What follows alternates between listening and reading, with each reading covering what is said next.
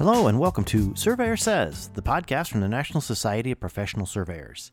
Each week, we bring you fascinating guests that are involved in the profession of surveying.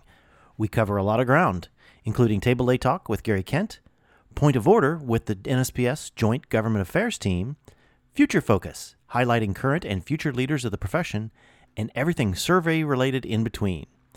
Thanks for joining us here on the podcast, and hope you enjoyed listening to this episode of Surveyor Says.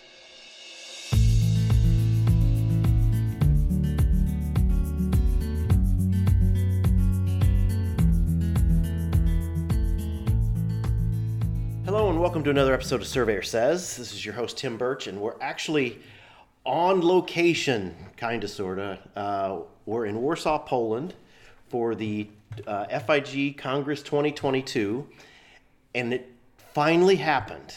I had to go halfway around the world to meet somebody else from halfway around the world that I've been dying to meet in person, face to face. We were actually supposed to meet in Amsterdam in 2020. Yes, we were. I'm speaking of the one, the only Miss Norelle Underwood. So now that I'm trying to keep track here, what is your official title? Okay, Tim, so it's just changed recently. So my title now is Surveyor General of New South Wales and an Executive Director, Spatial Services. I knew it was a mouthful, and I knew it was something I wasn't going to butcher, and I want to make sure to get it straight because I think it's incredible that someone of your caliber has been chosen for this type of job, because you're so good at the whole public relations, really being a good face for surveying. So, before we get into all of what you're currently doing, all right, every surveyor has a story.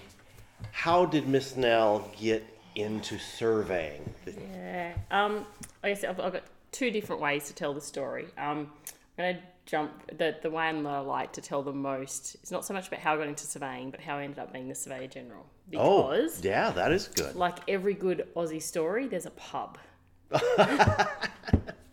And so for me, there's a pub in about half an hour from where I live. It's called the Surveyor General Inn. And so it's actually named after Sir Thomas Mitchell, who was one of the early Surveyors General for the colony of New South Wales, because, back before it was actually Australia, when it was a colony of New South Wales. And so in this pub, there is the names of all the Surveyors General throughout the history of the colony, and their photos are all up on the wall. And my husband and I, so this was April 2015, my husband and I went for lunch at the Surveyor General Inn.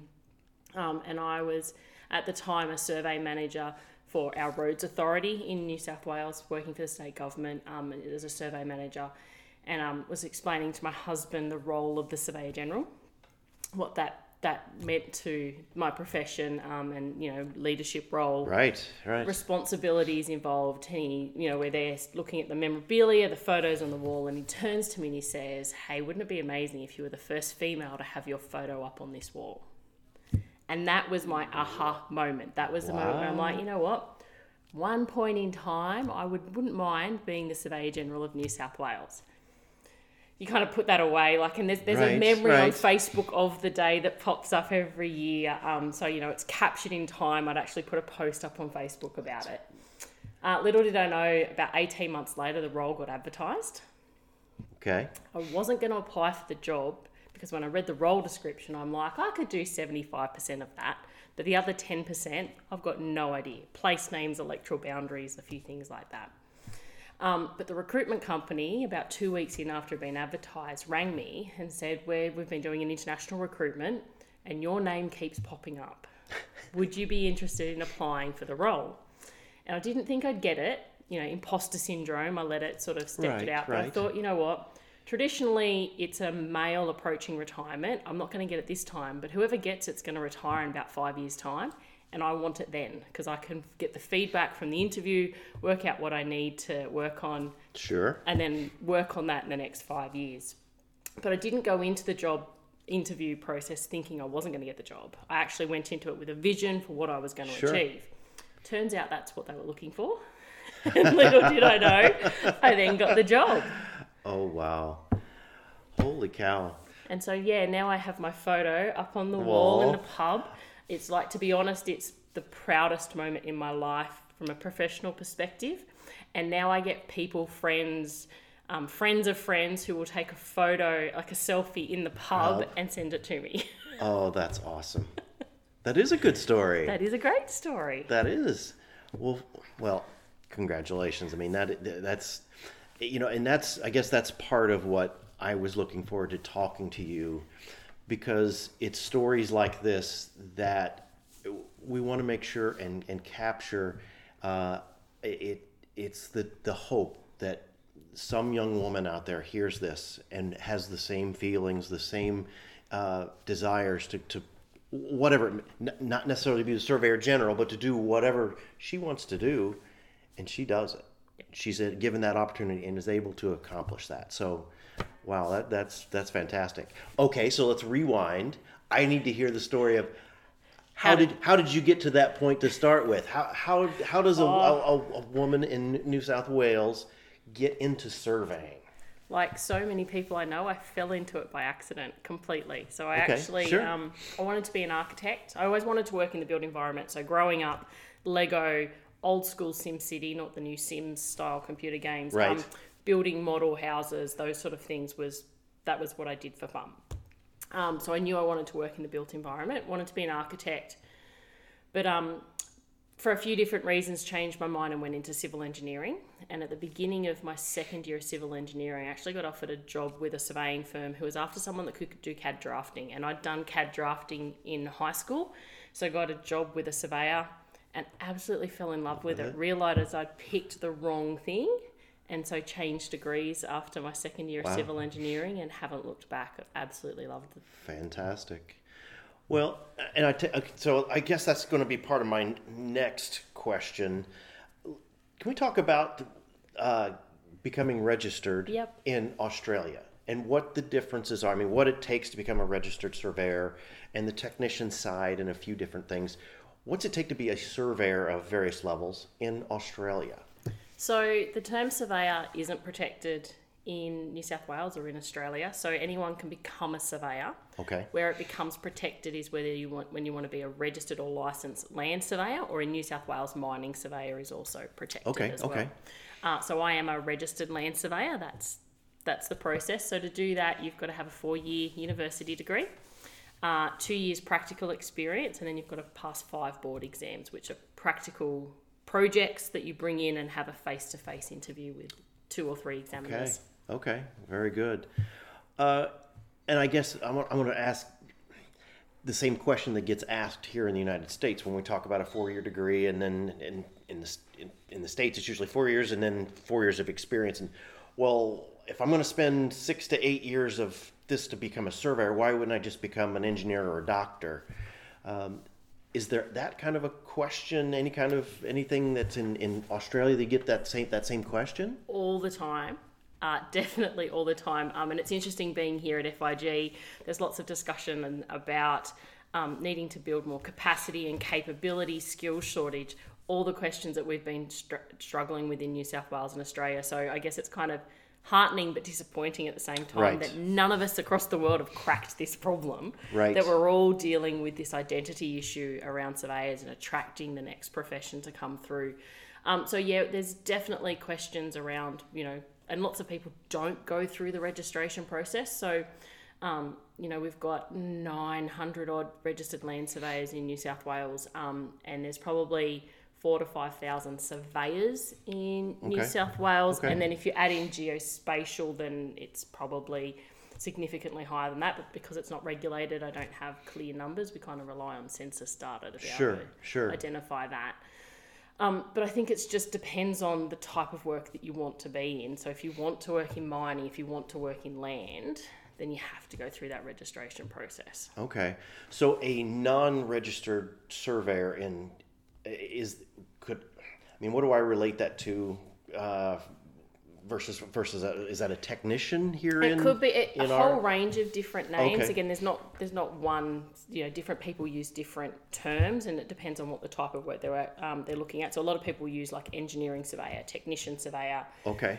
You can have a university degree, but not have gone through the registration process. So surveyor, senior surveyor. It really depends on the individual companies. So we have a large part of the industry, the broader industry, that have got no qualifications, just on the job training. There'll be people that have gone through the TAFE system, and people who have heard Peter Cox speak to you before will know all about that sort of side of training, and what with specifically what Peter's doing in terms of response to industry focused training in terms of having the Surveyors Academy up and running as well.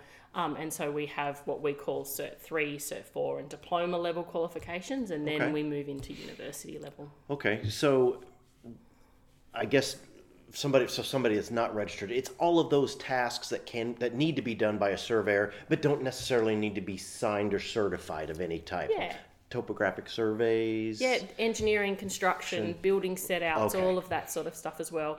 And not just that, but even unregistered surveyors can do cadastral work under supervision. So as a registered land surveyor, I can supervise unregistered people to do the work. Right. That causes some tension within the industry, because some people do a great job at supervision and take pride in the work that they're supervising, and others not so much. So there's a bit of a signature for hire industry that happens, but as the regulator in my role as Surveyor General, the people often complain about, and I've got to investigate people around providing the right level of supervision. But it does come down to that professional and ethical standards around value for your signature.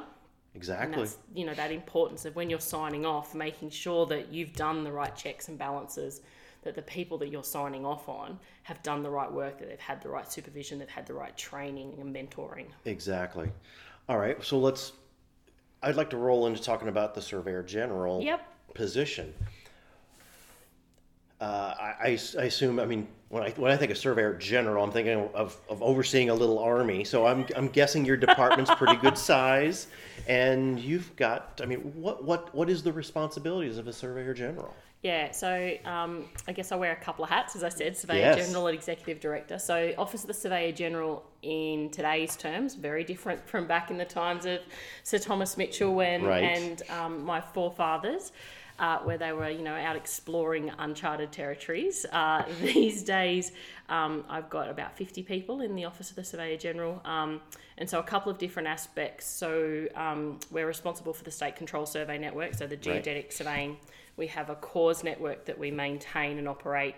We're also responsible for the legislation, so the Surveying and Spatial Information Act, its regulation, and then Surveyor General directions that sit underneath that. That set the legislative framework for what surveyors have to do, the accuracies they need to meet specifically in relation to cadastral boundaries. And so I also chair the Board of Surveying and Spatial Information, who are the people who decide who gets a license to practice. Okay, that was going to be one of my questions. Does this include oversight of licensure? So setting the education standards, setting the competency standards, around maintaining competency. I also have the displeasure of dealing with complaints and disciplinary action for surveyors who do the wrong thing, prosecuting unregistered surveyors who do land surveys, and providing advice to government generally around everything related to surveying and geospatial information.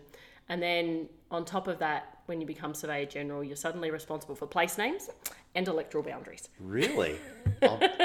Wow. I guess I'm blown away by all of those responsibilities. That's incredible. I guess also let's talk about some of the not really the work environment, but the things that you have to deal with down there. One thing that you said that maybe some of our listeners aren't used to hearing is cadastre. And for the people that don't know, explain about parcels and cadastre of what you're overseeing. Yeah, so property boundaries. Property boundaries. In New South Wales, we call that our cadastre. So cadastral surveyors or land surveyors, land boundaries in that. So surveyors will go and prepare the survey plans, and so generally private surveyors, or it could be government surveyors, but in working in different departments, preparing plans of subdivision, plans of boundary definition, and they get registered with the Land Registry Services for us here. So in New South Wales, they actually made a decision to privatise the titles and registration part. Right, I was going to ask you about that, yes. So we also have what's called a Registrar General who's responsible for the titling side. And so there's this unique dynamic, private-public relationship between the Office of the Registrar General, the Office of the Surveyor General, and the private entity, New South Wales Land Registry Services. Okay. And so we have to work together to ensure the integrities of the title register, but also the integrities of the property boundaries, or specifically what we call the cadaster. Right. And that's been all converted to digital? So we have a digital representation of the property boundaries of the cadaster. Surveyors lodge a digital plan, but it's dumb digital. Okay. So it's a TIFF image or a PDF. Okay. But we've had a project in New South Wales where we've been converting that data, we call it back capture, into a smart digital format. And so we've back captured, I think, 1.5 million plans. So pretty much nearly every plan that has existed, or that still exists, we've converted that into digital data. We've still got a few hard plans from like the early 1800s that aren't really easy to convert. Sure. So we're doing that at the moment. But the intent is over the next sort of 12 to 18 months, we've had digital formats for the last 15 years, people like Smart Data, but people haven't taken it up because it's not been the right fit for industry. Sure. So during my time as Surveyor General, we've worked with industry and the private service provider to co-design a new CAD format for people to be able to submit digital data for us moving forward. And so that's going into testing phases now. Nice. And we'll over the next couple of years, move to it being compulsory. All right. Wow. Now, something you did say when you were talking about the Surveyor General office, you said you manage the CORS and your control network. How much maintenance, how much ongoing work does it take to oversee a control network of an Australian state? Yeah, so there's the guys will be cranky at me for not knowing how many exactly, but we've got about 230,000 survey control marks. Our CORS network is 204 stations, so that covers 95 or 99, I can't remember, percent of the population. We've got big open areas with not a lot of population, so it doesn't cover the entire state because the public value is not there. But so, as I said, I've got about 50 people in the team. About 40 work on the survey sort of control network. We don't do all of the work ourselves. Private surveyors do a lot of work and submit it to us, and we do QA, checking that it meets our quality processes. And we've shifted a couple of years ago to a new datum. So my team have been converting our old data into the new datum. And so that has been a process because in essence, we were GDA 94, now we're GDA 2020. That's not going to mean anything to you guys. Well, it is, but I was going to go, but keep going. That's right, But one of the challenges for us has had been that a lot of our data in GDA 94 had actually been transformed data from the previous datum again. So we were transformed data. Right. But I've got some absolutely amazing, talented, smart guys who we sent them on a Python coding course. And so they've actually written code that allows us to go back into the original data. Instead of transforming, we're reprocessing the old surveys. Okay. And so they've actually done more work in the last 2 years in terms of reprocessing that data than we'd ever done for the previous transformation. And when we'd first sat down about 5 years ago to look at how long it would take for us to actually transform all our data. Well, not transform, but to reprocess our data. We were looking at 20 years. And we've done the majority of it already because the guys, when you give your team the right motivation, the right training and support to go away and innovate, it blows my mind every day what they manage to deliver on. Well, it helps to have good leadership. So I guess the question I have is, so when you guys went to this new datum, this is a dynamic datum? No, it's not completely. It's not quite. No, so it is. So our new datum is set at 1st of January 2020, but there is a velocity side to it, so we can project back and forth. So while the datum is fixed, we can use it in terms of we've got a velocity model that allows us to Okay. project backwards and forwards. Because that's the next scary movement here in the States is going to be, or actually there in the States, moving to this datum, and and I keep mentioning that it's something that the Aussies have already done. I mean, because you are one big island that's moving. 7 centimeters north a year, fastest moving continent on the planet. Exactly. So what you register today, and over time is going to be somewhere different. Albeit it's all still relative. It's all close, but it's a different coordinate value. I mean, that's the beauty, I guess, of what we've learned with GNSS. But it's great stuff. And so, while we've got a fixed datum, the big thing for us has been the importance of making sure that time is stamped in the metadata, because that is the key thing, because then you can use machine learning. Then it doesn't matter when your data was captured, because you've got the right metadata. The machines can all work out how to transform it and bring it into alignment at the right date. Exactly. Did you hear that, people? She said metadata. Stick to that. Well, she's a surveyor general. We have to listen to her. No, that's great. I want to go off on a wild tangent here, because something that I found out about you, and you just mentioned it a little bit ago.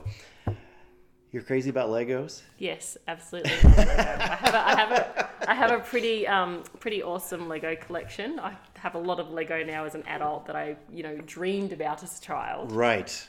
Well, the sets now versus when you were a kid, and then way long ago when I was a kid. So I guess that's something that that's just transcended generations, that you're still spending time with your kids building these. Let's be clear: the kids aren't allowed to touch my Lego. There's the kids Lego sets, okay. And then there's the Norel Lego sets. Things like the roller coasters and the Colosseum, the world map. Okay. Things like that, those big sets, and that's don't touch Mum's Lego. Those are Mum's Legos. Okay, wow, holy cow! But yes, so things like my son's got the robotics Lego kits and a whole range of superhero Lego kits and stuff like that. So yes, we definitely sit down and play with those together. And very cool. I like to follow instructions. He likes to build creations. Sure. So that's always fun. That's an adolescent boy's mind. Yes, yeah, of course, that's it. Of course. All right. So, what's on your short range? Do you have short range plans for your position? I mean, where do you see surveying going in New South Wales as the Surveyor General? Yeah, so I think so the new part for my role is I'm now the Executive Director of Spatial Services. So right. Your listeners aren't going to know what that is, but we're the mapping authority is probably the easiest way to explain it for New South Wales. And so, my team's gone from 70 in total to I've now got 300 people that I'm responsible for. So a big jump up in there. But so in addition to the surveying, I'm also responsible for the geospatial components for our foundation spatial data. So, we've got... Nice. We own a plane and we lease a plane to capture LiDAR and imagery. A team of people producing lots and lots of data and all the ICT and support that goes in with that. So our big focus at the moment, we call it our Spatial Digital Twin project. So we've got a program to build a spatial digital twin for New South Wales. But what we're actually talking about is the fundamental transformation of our underlying ICT systems, processes, and our data as we move everything into 3D, 4D, well, actually 5D when you add the metadata and the importance into it as well. Holy cow. And we're also capturing a gravity model for the entirety of New South Wales so that we can move to a new height datum. Wow. I don't know how you find enough hours in the day. I have an amazing team of directors below me that do the technical side that I can do the strategic and visionary part and the industry engagement. Well, good. Well, like I said, it starts with good leadership, and I guess that's the one thing that has amazed me by LinkedIn stalking you for a couple of years and kind of watching things and just seeing how your career has just taken off, and it's obviously it's very, very well deserved. What does the future of surveying look like to Norel Underwood for the next 5-10 years? So I think, let's be honest, and anyone who's heard me speak before, measurement used to be our key focus as surveyors, but anybody can go and measure a distance these days. True. So it's actually about understanding whether that distance you've measured is fit for purpose, or whether that data is captured as being fit for purpose, and being able to bring in data sets from a whole range of different areas. So it's really about the data management, the data analysis, and providing that professional advice to our clients, the value add. And that is, we kind of said it before, but that being able to communicate the value of what we bring as a profession to data, because my son's 9, he's got a drone, he can capture data, he thinks it's cool, he can create models, he can do videos on his phone, 3D models, all of that sort of stuff. And so why do I need to hire a surveyor when a 9-year-old can work out how to do it on an iPhone? So being really clear about what value we bring to that. Yes, my 9-year-old can build you a model, but I can guarantee when you go to construct the road that model's based on. Yes, exactly. You're going to run into volume issues, or you're going to have, quantity problems and things like that. So it's really being able to communicate the importance of what we do. And anybody can pull data. Right. But being able to understand the metadata, being able to understand whether it's fit for purpose, the importance of understanding datums, because the amount of times I've gotten data from different sources, different datums, and people they don't fit. And it's like, duh, because they're on different datums. Exactly. Exactly. No, and you're right. We need to continue that focus on really making sure the public understands why we're important, and why it's such a, I've always said that, I can go to Home Depot, I can buy a pipe wrench, but that doesn't make me a plumber. Correct. Just ask my wife.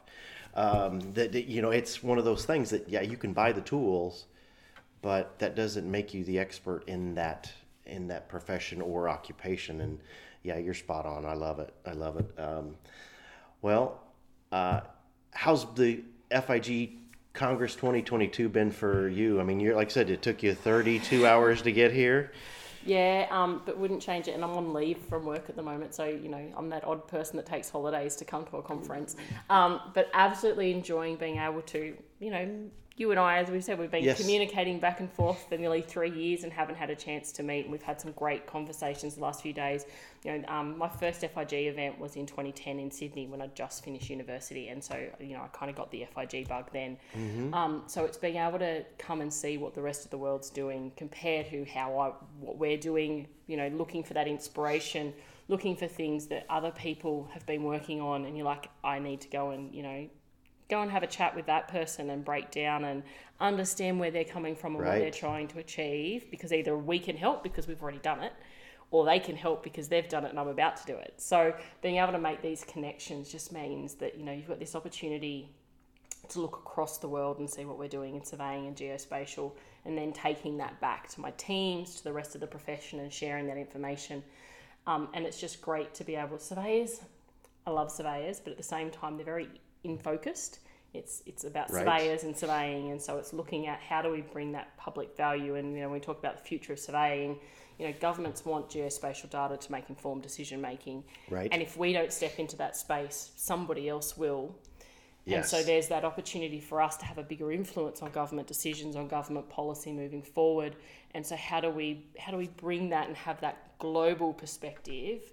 And because it's not just about who puts the peg or the marker on the boundary corner, but who's influencing government policy, and how are we using that towards the sustainable development goals, or environmental, or a lot of your listeners from that environmental disaster recovery, bushfires, flooding, earthquakes, those areas where geospatial information can have a really big influence and impact on the surveying profession, but more importantly on the members of the community. Very good. A couple quick things, and then we'll wrap it up. We got your time's precious here as well. First thing is a young woman in high school, university, as a woman that's achieved her goals, some of her goals, and still got more for the future. Do you have a piece of advice for a young woman who's looking to become the next Narelle? Or whatever they want to do. Yeah, it's hard to go past Nike's just do it. I think the biggest part is to be bold and to be brave and be kind. That's kind of the things that stick out for me. So it's really hard to step into an industry where there is so few females. Exactly. But there are amazing females in the profession who will help you along the way. I have been blessed to have a very small but amazing network who, when there has been problems, have been there, you know, that club. And that's not, to be honest, that's not just females. There are amazing men and mentors and support yes. Who have helped me get where I am today. And so Good. I think, you know, even though it can be daunting, you know, the support is there to help you to succeed. Very good. Okay, my last question, and we can edit this out if you don't want to. What's the story on your Compass Rose? She has the most amazing Compass Rose tattoo, and this is a woman that is she's 100% all in on surveying. Yeah. So I was in Thailand on holidays. I'm trying to think, was it 5 years ago? So I do Muay Thai kickboxing, and so we'd gone to do a training camp in Thailand, sitting at the pool after training, drinking cocktails and skimming through Instagram, and saw a picture of this tattoo, and I'm like, that is the tattoo for me. And so the next day went and got it done. So 5.5 hours in the chair in Thailand. But yeah. It's amazing. Yeah. Wonderful. And so for me, and you know, it's kind of hard to explain it, but there's obviously a compass rose in there, but around it there is also the planets and the stars. And so I go, you know, before we had GPS, we used the planets and the stars to navigate. There's watercolors through it, but also there's this network of triangulation that sits behind it as well. And obviously triangulation is the core of surveying. And we used to have a motto in uni: triangles are the answer to everything. And so when I saw this picture on Instagram, I'm like, it was like the tattoo was designed specifically for me. Well, it's fit. It's very, very appropriate, and I'm blown away and super impressed by it. And like I said, I think it's just like everything else that Miss Nell puts forward. It's all in, and very, very good. Well, thank you for the time. Like I said, this has been this week, and sitting down and talking to you has been a dream come true, because I just knew it was going to be a great conversation, no matter whether we're recording it or not. So I appreciate you taking the time to sit down with me. That's all right, and looking forward to Orlando 2023. Yes, very much so. And if Michelle, PETA, if you're listening, hello. We're missing you, so we'll catch up with you later. Well, thanks again to Nell and everybody here at the FIG Congress 2022. It's been a great week. Got a couple more days left, but we'll have some fun with it. Thanks for listening to the podcast. Wherever you listen, please subscribe, and we're going to keep having more great guests like this one. Well, I hope so. This one's been great, so we'll talk to you soon. Thanks.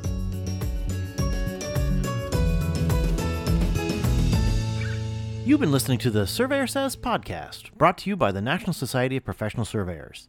If you have any questions about today's episode or any other topic, please email us at info@nsps.us.com, and we are here to help.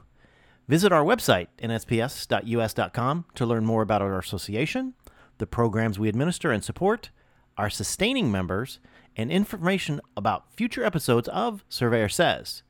Subscribe to the podcast on iTunes, Apple Podcasts, Google Play, iHeartRadio, Spotify, as well as our podcast host, Podbean. And remember, it's a great day to be a surveyor.